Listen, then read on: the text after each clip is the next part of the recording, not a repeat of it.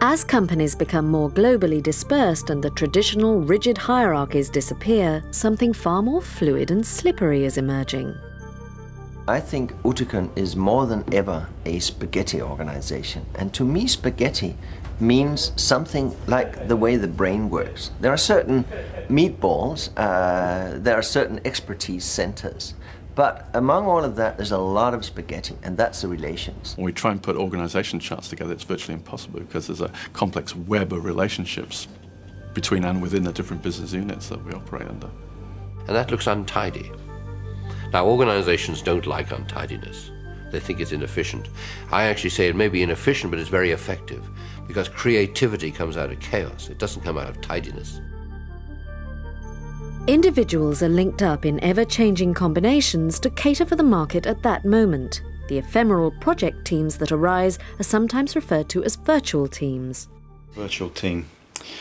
It means that you're pulling your peers together from all parts of the business. You get people from different nationalities, different disciplines. The right people come together at the right time.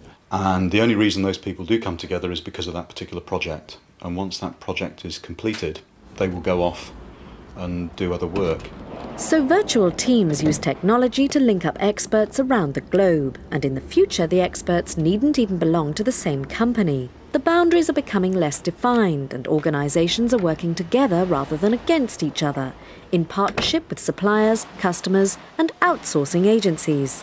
When I came to Dutton, I came to look after the payroll and the company books, amongst other things. And you'd be pleased to know I've outsourced both of those.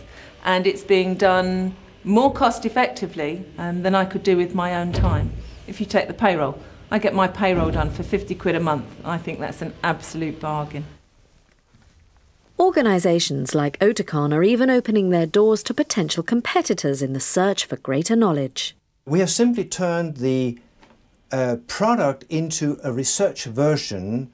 We call it the Jump One. And we have offered this as a research tool to a series of international hearing aid researchers and institutions. And we benefit a lot from the knowledge created within that network because we have access to it.